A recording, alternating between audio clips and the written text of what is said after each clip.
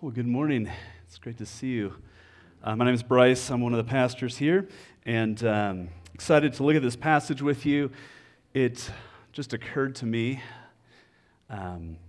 that this was the first passage that I ever preached on in front of a real live human congregation when I was in grad school almost 20 years ago. So hopefully this will go a lot better than that did, and we'll be able to talk about that in 20 years or something. I don't know. Okay, when somebody says, "How are you doing?" You might have had this conversation today. There are two acceptable responses to that question, "How are you?"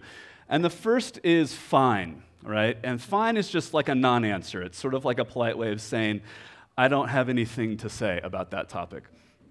But I think the more popular option is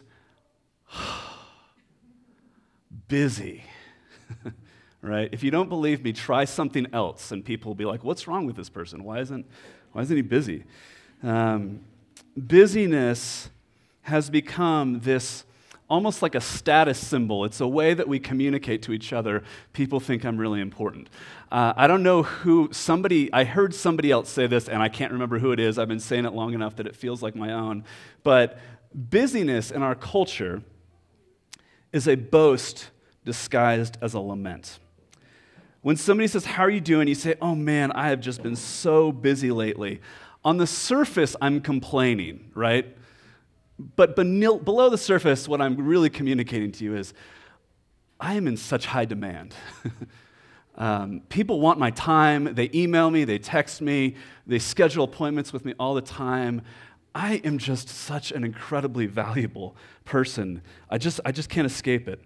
And so we have this really strange relationship with work and with rest, where on the one hand, we all have this sense that if we could get some more rest, it would probably be a great thing for us, and yet it feels elusive.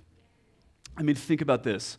Think about if 3 years ago, somebody would have said to you, "Okay, there's going to be this season where you're not going to leave your house, and you're not going to waste time with a commute, and you're not going to have to take your kids to all of their activities anymore, and your boss is going to be a little bit more low-key about things getting done on time, and you can work from home in your pajamas.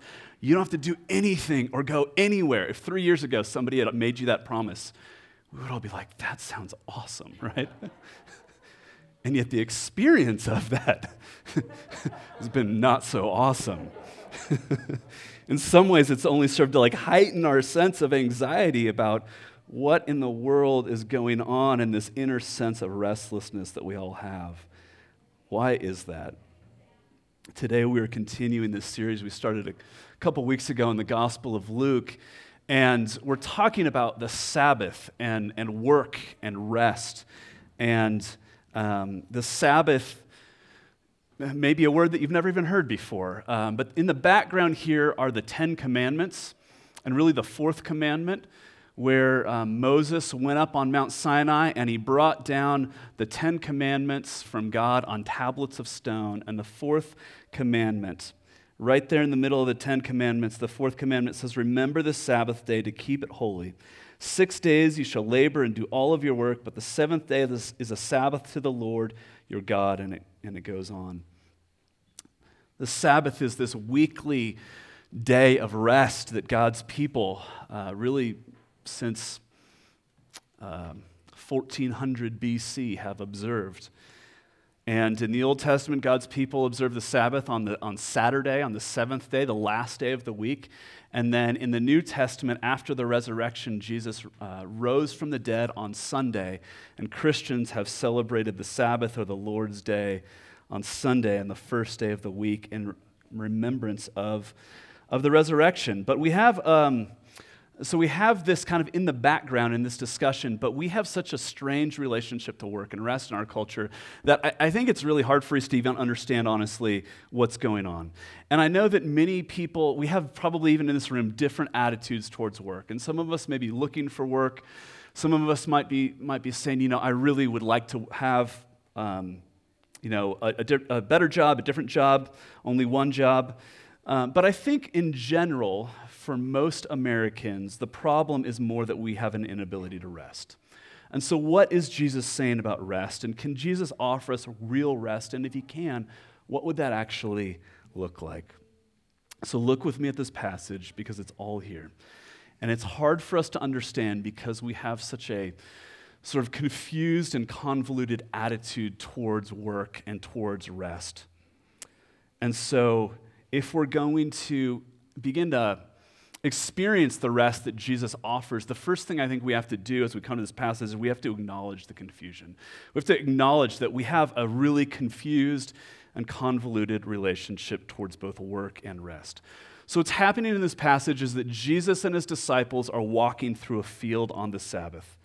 And as they're walking, some of the disciples reach out and they pick a stalk of grain and they rub it in between their hands to separate like the wheat from the chaff, the kernel, the husk, and they eat it. And the Pharisees say, "Why are you breaking the Sabbath?"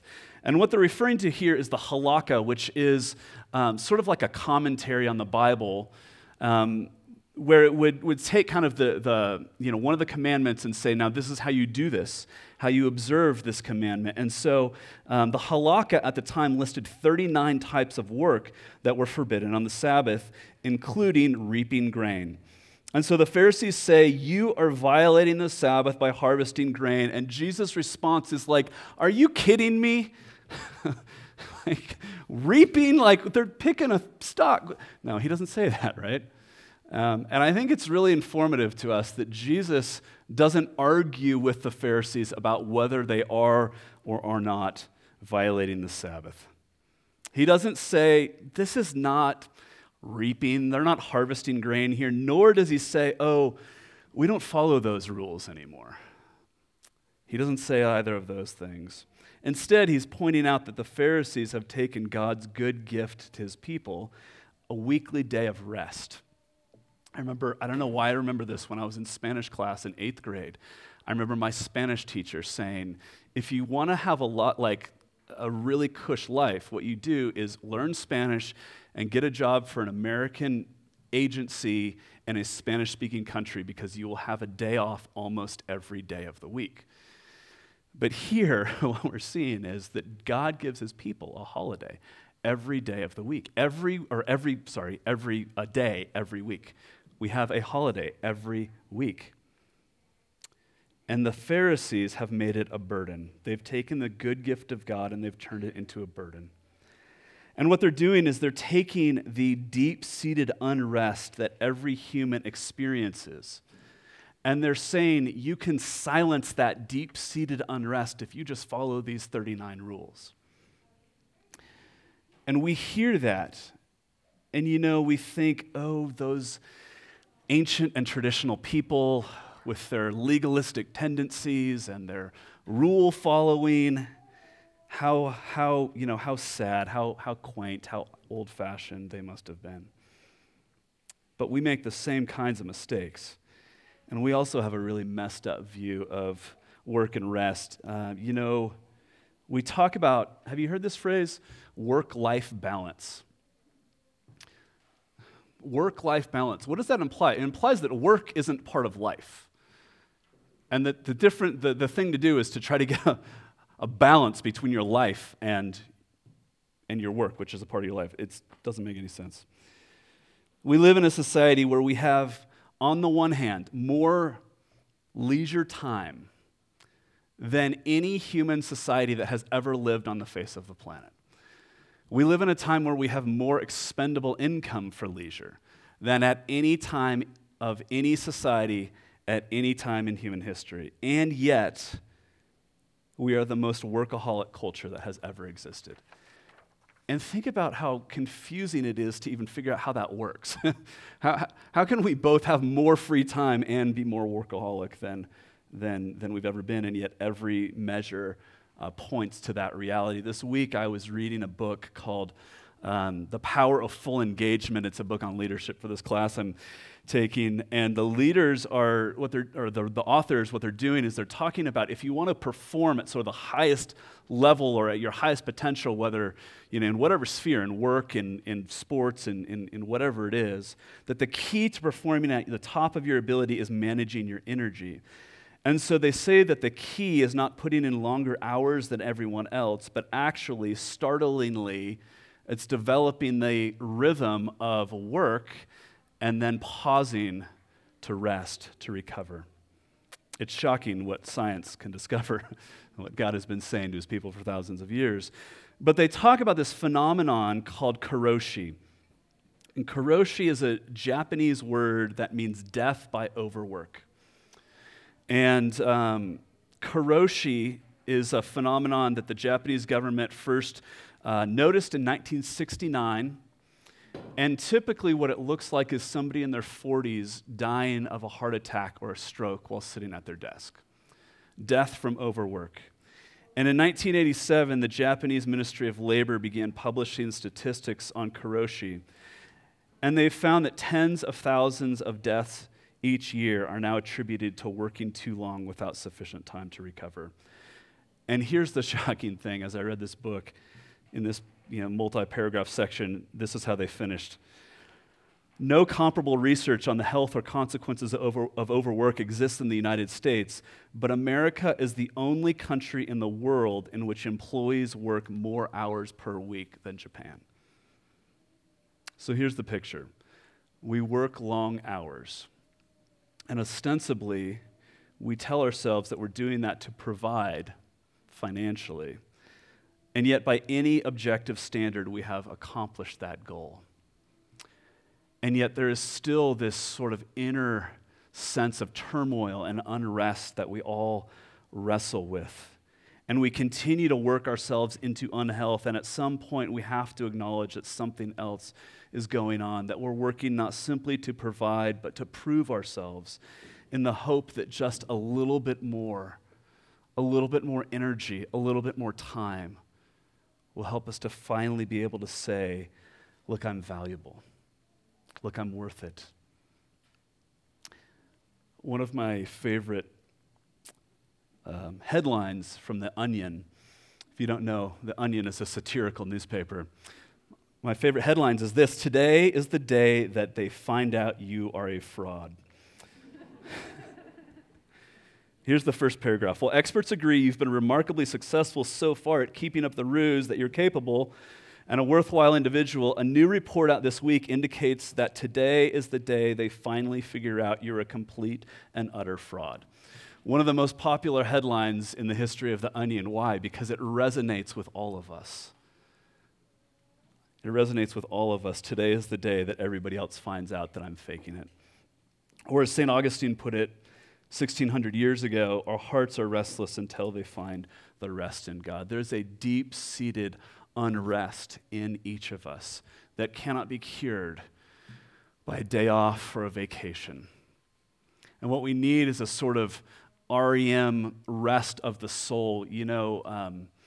Sleep experts say that you need 8 hours of sleep a night, but if you were to take 8 one-hour naps a day, you would be a wreck tomorrow, because it takes time to get that sort of REM sleep, that rapid eye movement sleep, that deep sleep that actually refreshes your body. And in the same way, there is a deep REM sleep of the soul that we need. And it isn't found simply by working hard and then occasionally knocking off. There's something else going on. Our hearts are restless until they find the rest in God. There are 3 factors, I think, in our modern world that make this especially relevant for us. And the first 2 are pretty well, I was going to say pretty simple, but maybe not. Technology, right?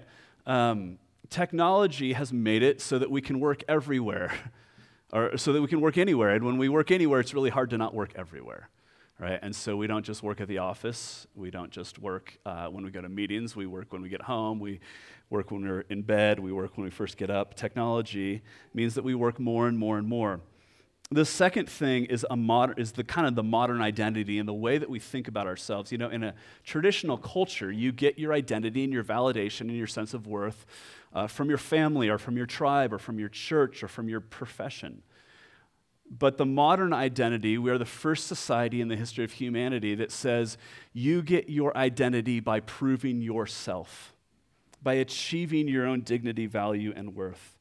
And so there's this constant drive to do more and to work harder and longer. And then thirdly, I think that this drive to work and to avoid rest is complicated by just the nature of our work. I mean, if you think about it, if you lived in an agrarian society, you work with your hands, you do physical work, and in that society there are two things that are true.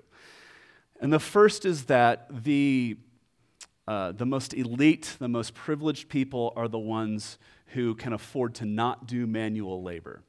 And so in an agrarian society, you show your status through resting.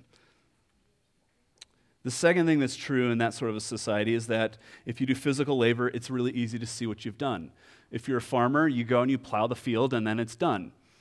You can turn around and see, this is what I accomplished today. If you're a carpenter, you build a wall and then the wall is built and you can look at it and say, that's what I've done and now I'm done for the day. But most of us today, not exclusively I know, but most of us today don't engage in physical work. We don't make, I know hardly anybody who makes a thing, right? You say, what do you do for your job? And like, I can't understand what half of you do for your jobs because show me something. Like, where's the thing that you made? We don't make things, right? We work in a knowledge economy, and when you do knowledge work, you can't turn around at the end of the day and say, here's the pile of things that I made today.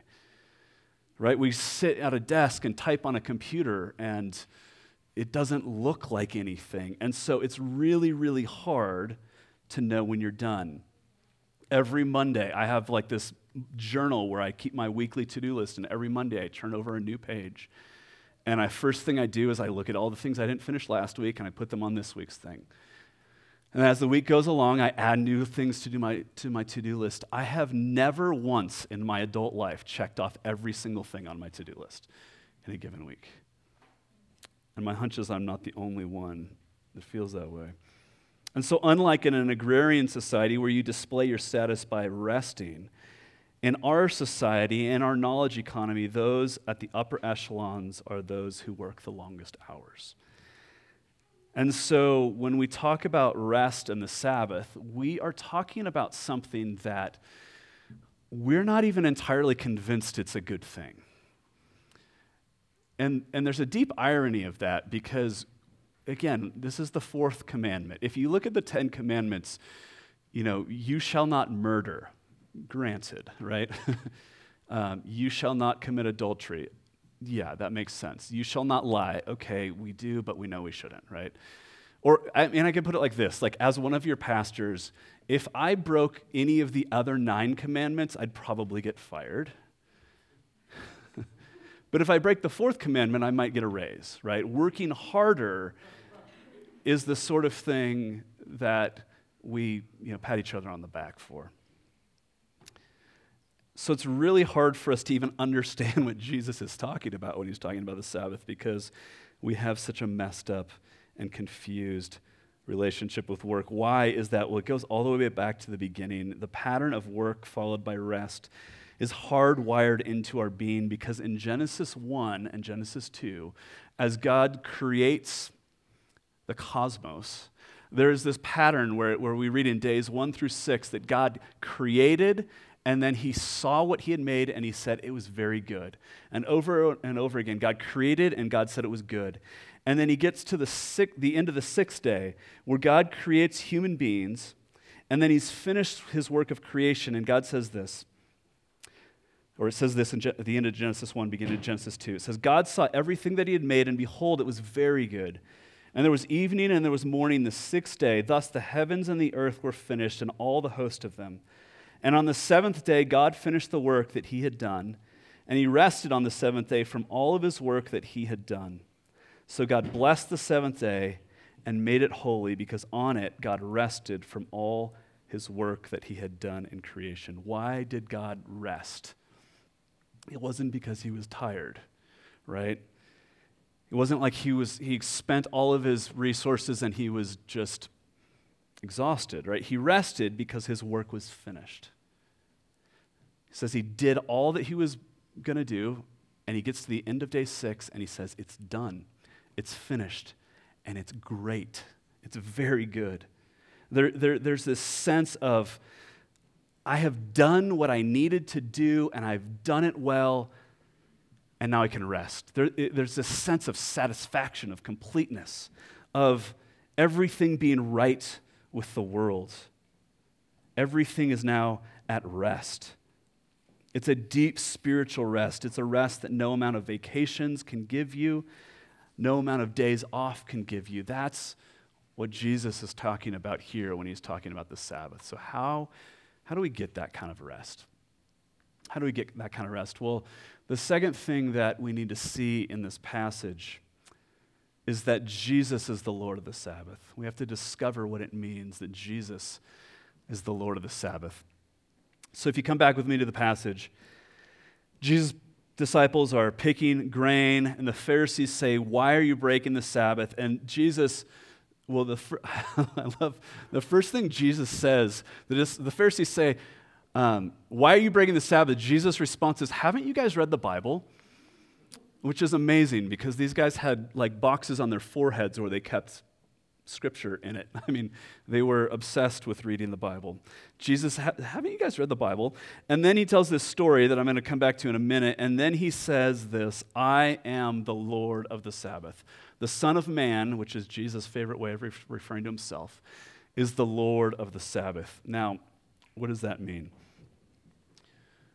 I want us to wrestle with this for a minute because I think sometimes Jesus says something and we don't understand what it means.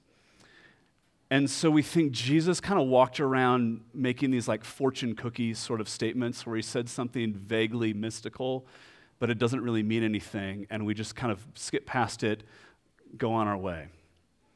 Ignore what Jesus said.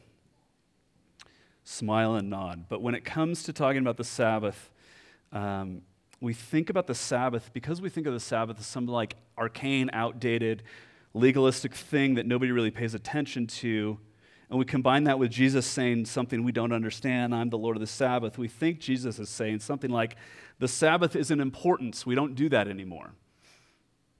That's what the average Christian thinks. But does that really make sense of the statement, "I am the Lord of the Sabbath"? Okay, I'm going to give you like a fill in the blank. And just think in your head of what the last word of this sentence is, okay?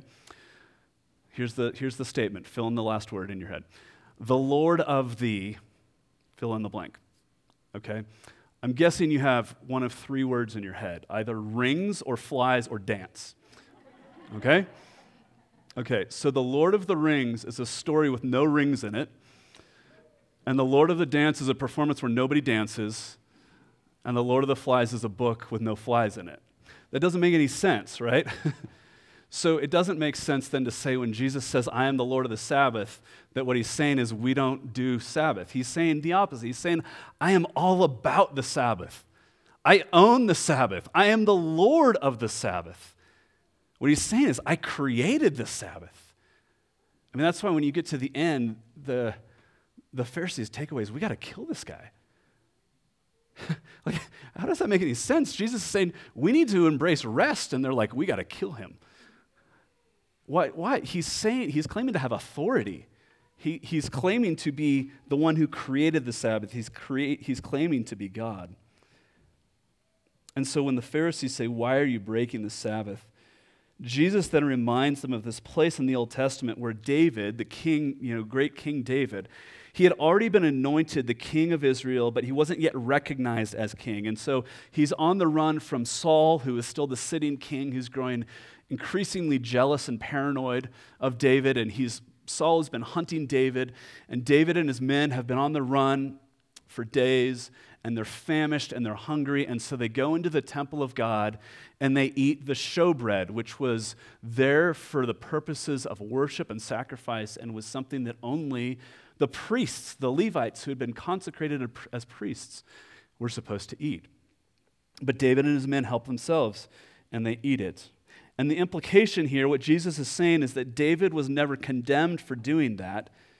And Jesus is saying, I'm doing the same thing David did. So what's the connection between David eating the bread that was only lawful for the priests and Jesus and his disciples harvesting grain on the Sabbath?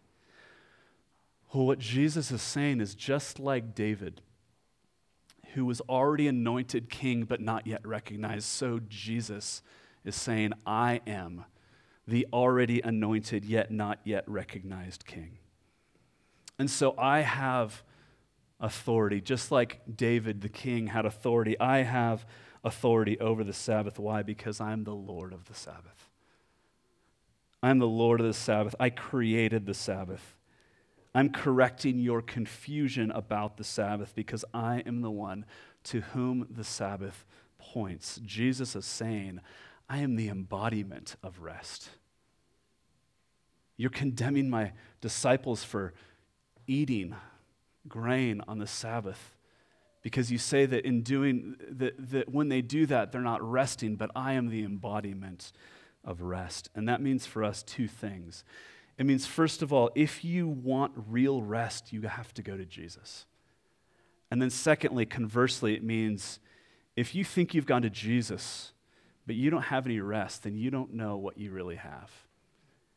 You've got a resource in your back pocket. You know, it's like when you put on a ski jacket and you put your hand in the pocket and there's a $20 bill that was yours the whole time, but you didn't know you had it and so you weren't using it.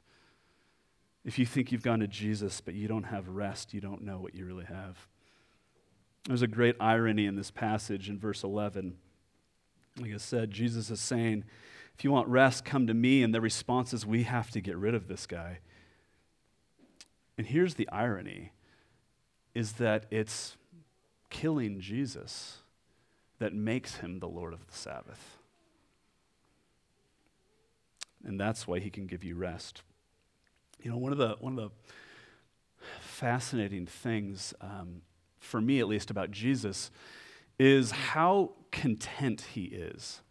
In so many situations and circumstances where an ordinary person would be kind of going out of their mind. I mean, think about how many places there are in the Gospels where Jesus is just perfectly at peace.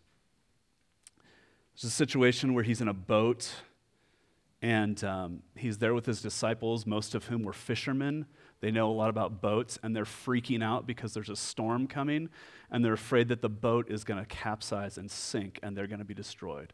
Right? This isn't like an amateur on a boat. This is hardened fishermen afraid of the storm, and it says that Jesus is asleep in the boat with his head on a pillow. He's content. Jesus is regularly content to disappoint people. You know when the rich young ruler comes and he asks Jesus a question and he doesn't get the answer that he wants, and it says that the rich young ruler went away sad. Now, I don't know how you feel when you have a conversation with somebody and they go away sad, but usually I want to run after them and be like, no, we can change what I just said. But Jesus is content to just let him go. They're trying to kill Jesus. There's a place that talks about the Pharisees are trying to grasp Jesus to kill him. And he just slips through the crowd. He is consistently at peace in the most trying of circumstances, right? That's who Jesus is. And yet, that totally changes in the final few hours of his life. After the Last Supper, he goes to the Garden of Gethsemane. And he gets to the Garden of Gethsemane with his disciples, and he says to them, you guys stay here. I'm going to go over here and pray. And he says, pray for me because I am sorrowful to the point of death. Like, that's what we call depression, right? Jesus is saying, I am so sad I might die, so pray for me. And he goes and he comes back and they've all fallen asleep on him. And he wakes them up and says, why couldn't you pray for me? Why couldn't you stay awake for me? And then he prays to God the Father. He says, Father, is there any other way? Would you take this cup from me? And what he hears in response is nothing. Silence. And that happens three total times. And then Jesus is arrested, and the next day they nail him to a cross. And as he hangs on the cross, he is writhing in pain. And he's calling out, he's crying out, and he is utterly restless. What is going on with Jesus? Why is it that Jesus, cool as a cucumber in the midst of a storm, is now writhing with pain and restlessness? The passage from Isaiah 57 answers that question. Isaiah 57, 20 and 21 says that, "But the wicked are like the tossing sea, for it cannot be quiet, and its waters toss up mire and dirt. There is no peace, says my God, for the wicked." There's no rest for the wicked, right? We say that. It comes from Isaiah. There's a restlessness that is like the tossing sea for those who turn away from God. And here, what we're seeing is that is the experience of Jesus on the cross. That tossing and turning can't get to sleep that sometimes plagues you in the middle of the night. That's what Jesus is undergoing, a deep, deep restlessness. And as he goes to the cross, he does so to take our place, and he takes upon himself all of our work and all of our failure and all our attempts to cover our inner shame by building an identity for ourselves and all of the inner turmoil and restlessness that we experience. And he takes all of our mess onto himself. And because he does that, what he gets from God is nothing. God the Father hides his face from his Son, and so Jesus experiences the inner restlessness of wickedness. But then Jesus cries out, "It is finished." It is finished. And he entrusts himself to God. You remember what I said a minute ago? God finishes his work of creation. He says, "It is very good," and it is finished. And so God rested. In the work of creation, it's punctuated with rest because it is finished. So too in the work of redemption. Jesus takes upon himself the anxious turmoil of we who hide ourselves from God. And then he cries out, "It is finished," and he entrusts himself to God in death in order to give you real life. Jesus is restless so that you might find real rest. Jesus completes his work to redeem your work. And that is what makes it really possible to rest. Just knocking off at the end of the day, working as hard as we can, as long as we can, and then knocking off with an occasional vacation, an occasional long weekend will never get you the kind of deep REM rest for the soul that we need. But when you know the real work, that the real work of your life, the struggle to prove your worth, that it is actually finished, that it has been accomplished by the only one whose opinion really matters, then you can work hard with the freedom to fail, and you can actually rest. I don't know if you remember the name Greg Louganis. Greg Louganis was an Olympic diver.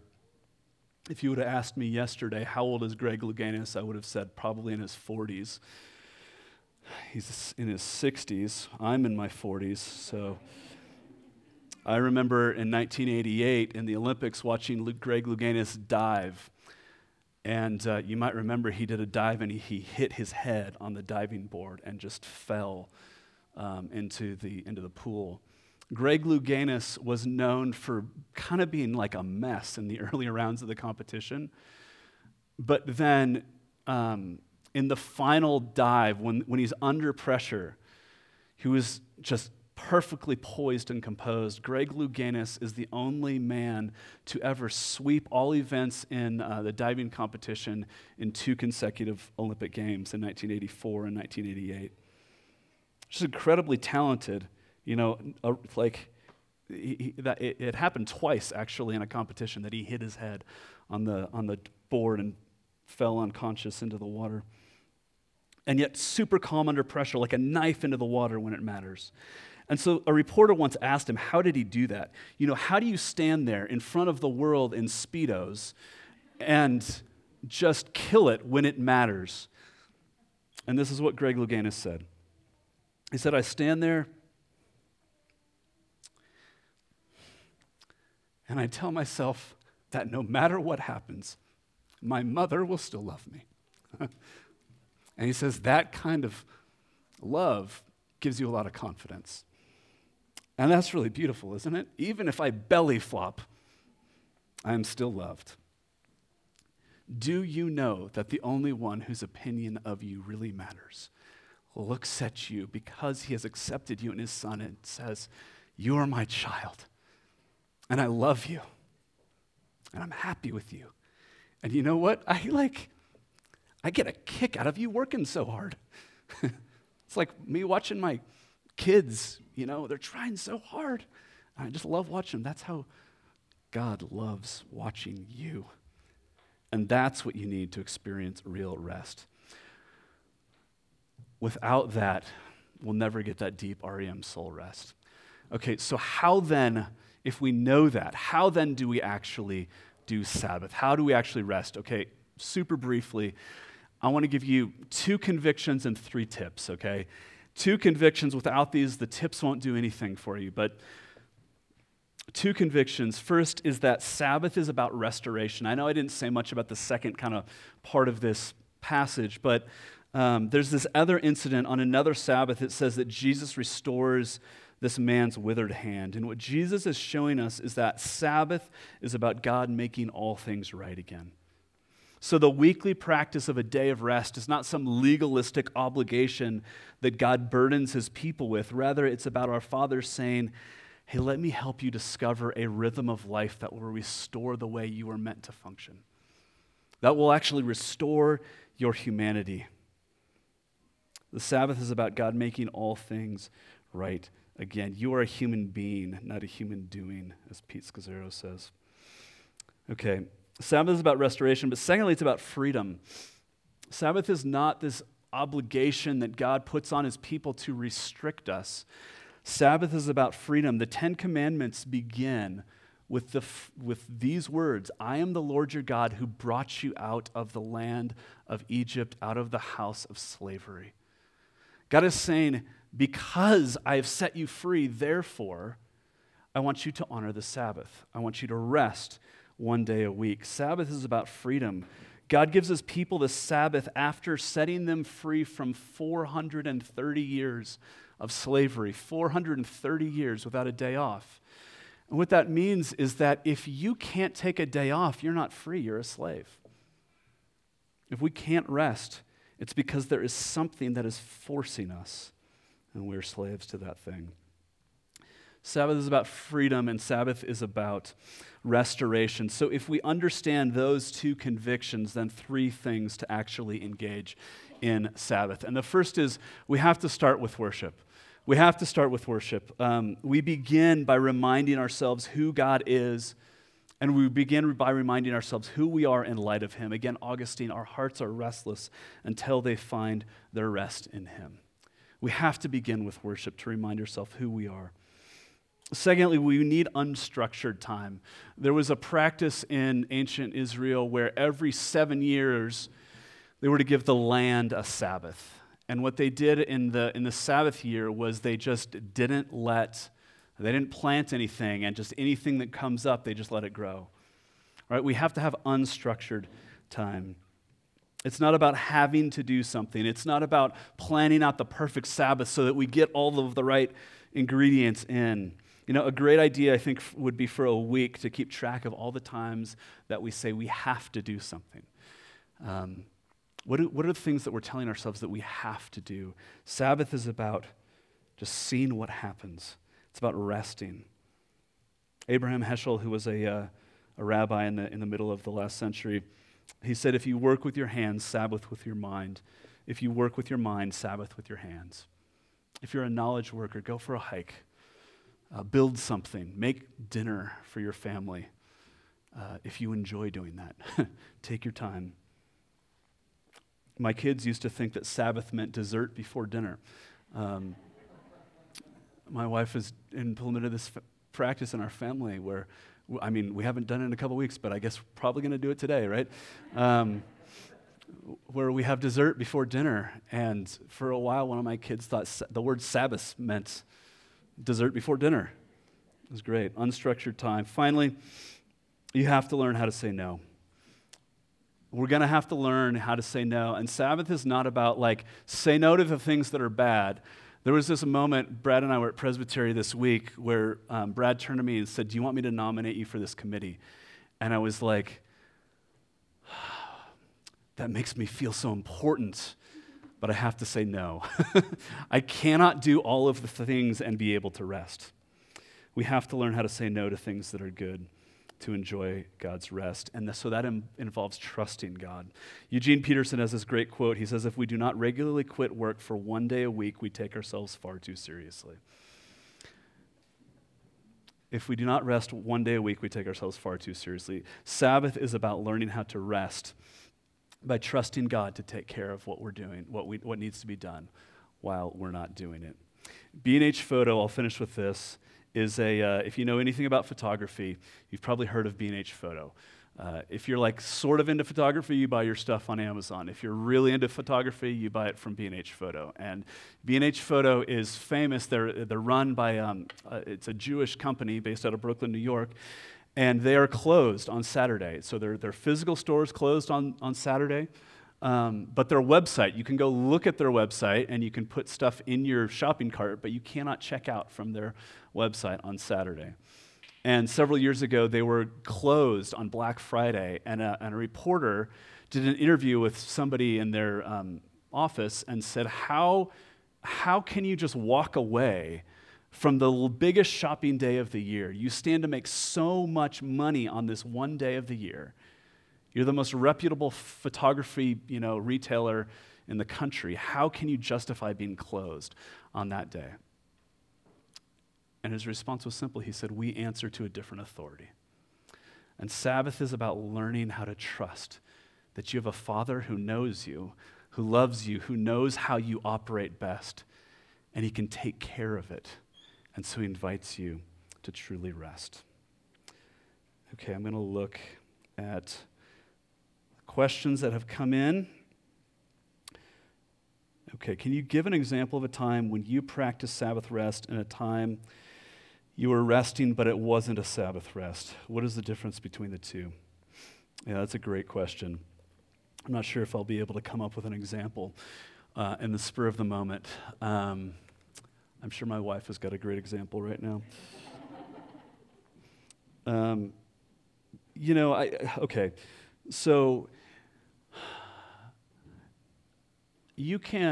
I can scroll social media for a long period of time. Have you ever done this, like, you're looking at your computer and you're bored, and so you, like, open up a new tab and go to Facebook or Twitter or Instagram or whatever, and then you realize that actually what you had been doing was actually looking at that same website? I've done that before. Like, I've been looking at Facebook going, this is boring, I want to go do something, so I open up a browser and look at Facebook. And so there's this, like, doing nothingness that is just sort of like anxiously passing the time that doesn't actually contribute to restfulness. On the other hand, it was Mother's Day last year. We were at my parents' house, and I said I was going to make dinner on Mother's Day, which is on a Sunday. And I love making homemade pasta, bolognese, and noodles from scratch, and it takes like 6 hours. And I start cooking in the kitchen, and my dad's sitting there watching, and he's like, after like 3 hours, he's like, this is a really involved recipe here. But it's super restful and relaxing to open a bottle of wine and take my time and just prepare a good meal. I love having the chance to do that. So those are a couple examples. Next question. How would you speak to a Seventh-day Adventist about the freedom to worship on days other than Saturday? There's a theological question there. I'm probably not going to get into the nuance here.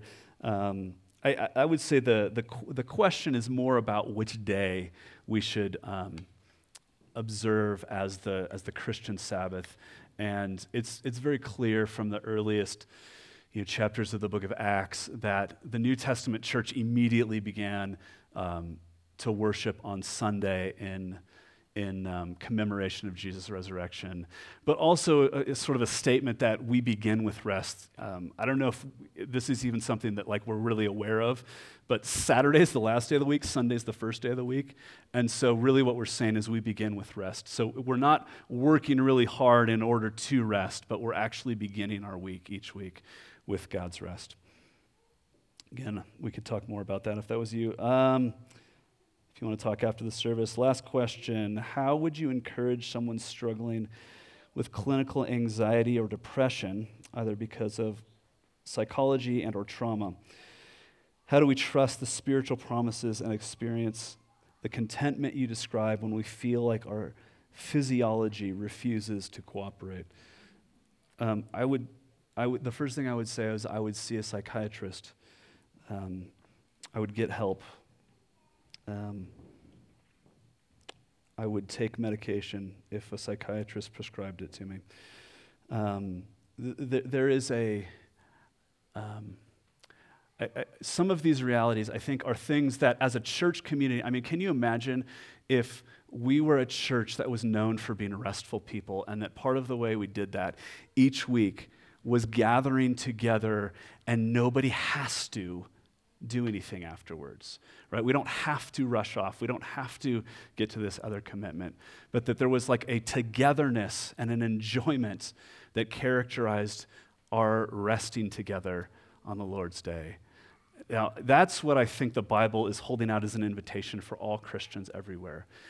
But each of us have particular challenges and particular struggles that make different parts of what God invites us to difficult for us. And so if you're a person who, because of trauma or physiology, struggles with anxiety, I would deeply encourage you to get professional help to help you work that out. And again, I'd be happy to talk more about that if you want to talk about that after the service. Let me pray for us as we come to the Lord's table.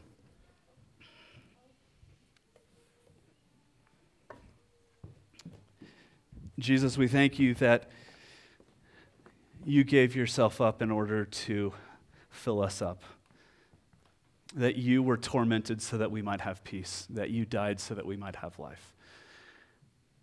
And we pray that this Sabbath, this Lord's Day, we would maybe all just collectively take a breath and learn to think about worship not as something that we have to do, but as a reminder of who you are.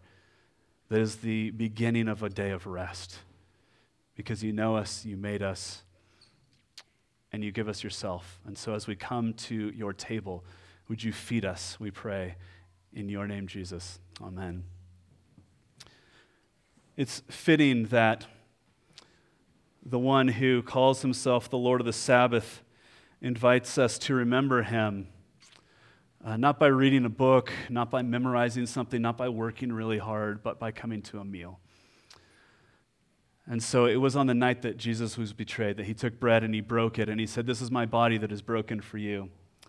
And after they had eaten, he said, "This cup is the new covenant in my blood, shed for the forgiveness of sins. Take and drink." And Paul says, as often as we eat the bread and we drink the wine, we proclaim the Lord's death until he comes again. This is a table for Jesus people, not for perfect people, but for those who are saying, "I'm looking to Jesus for rest."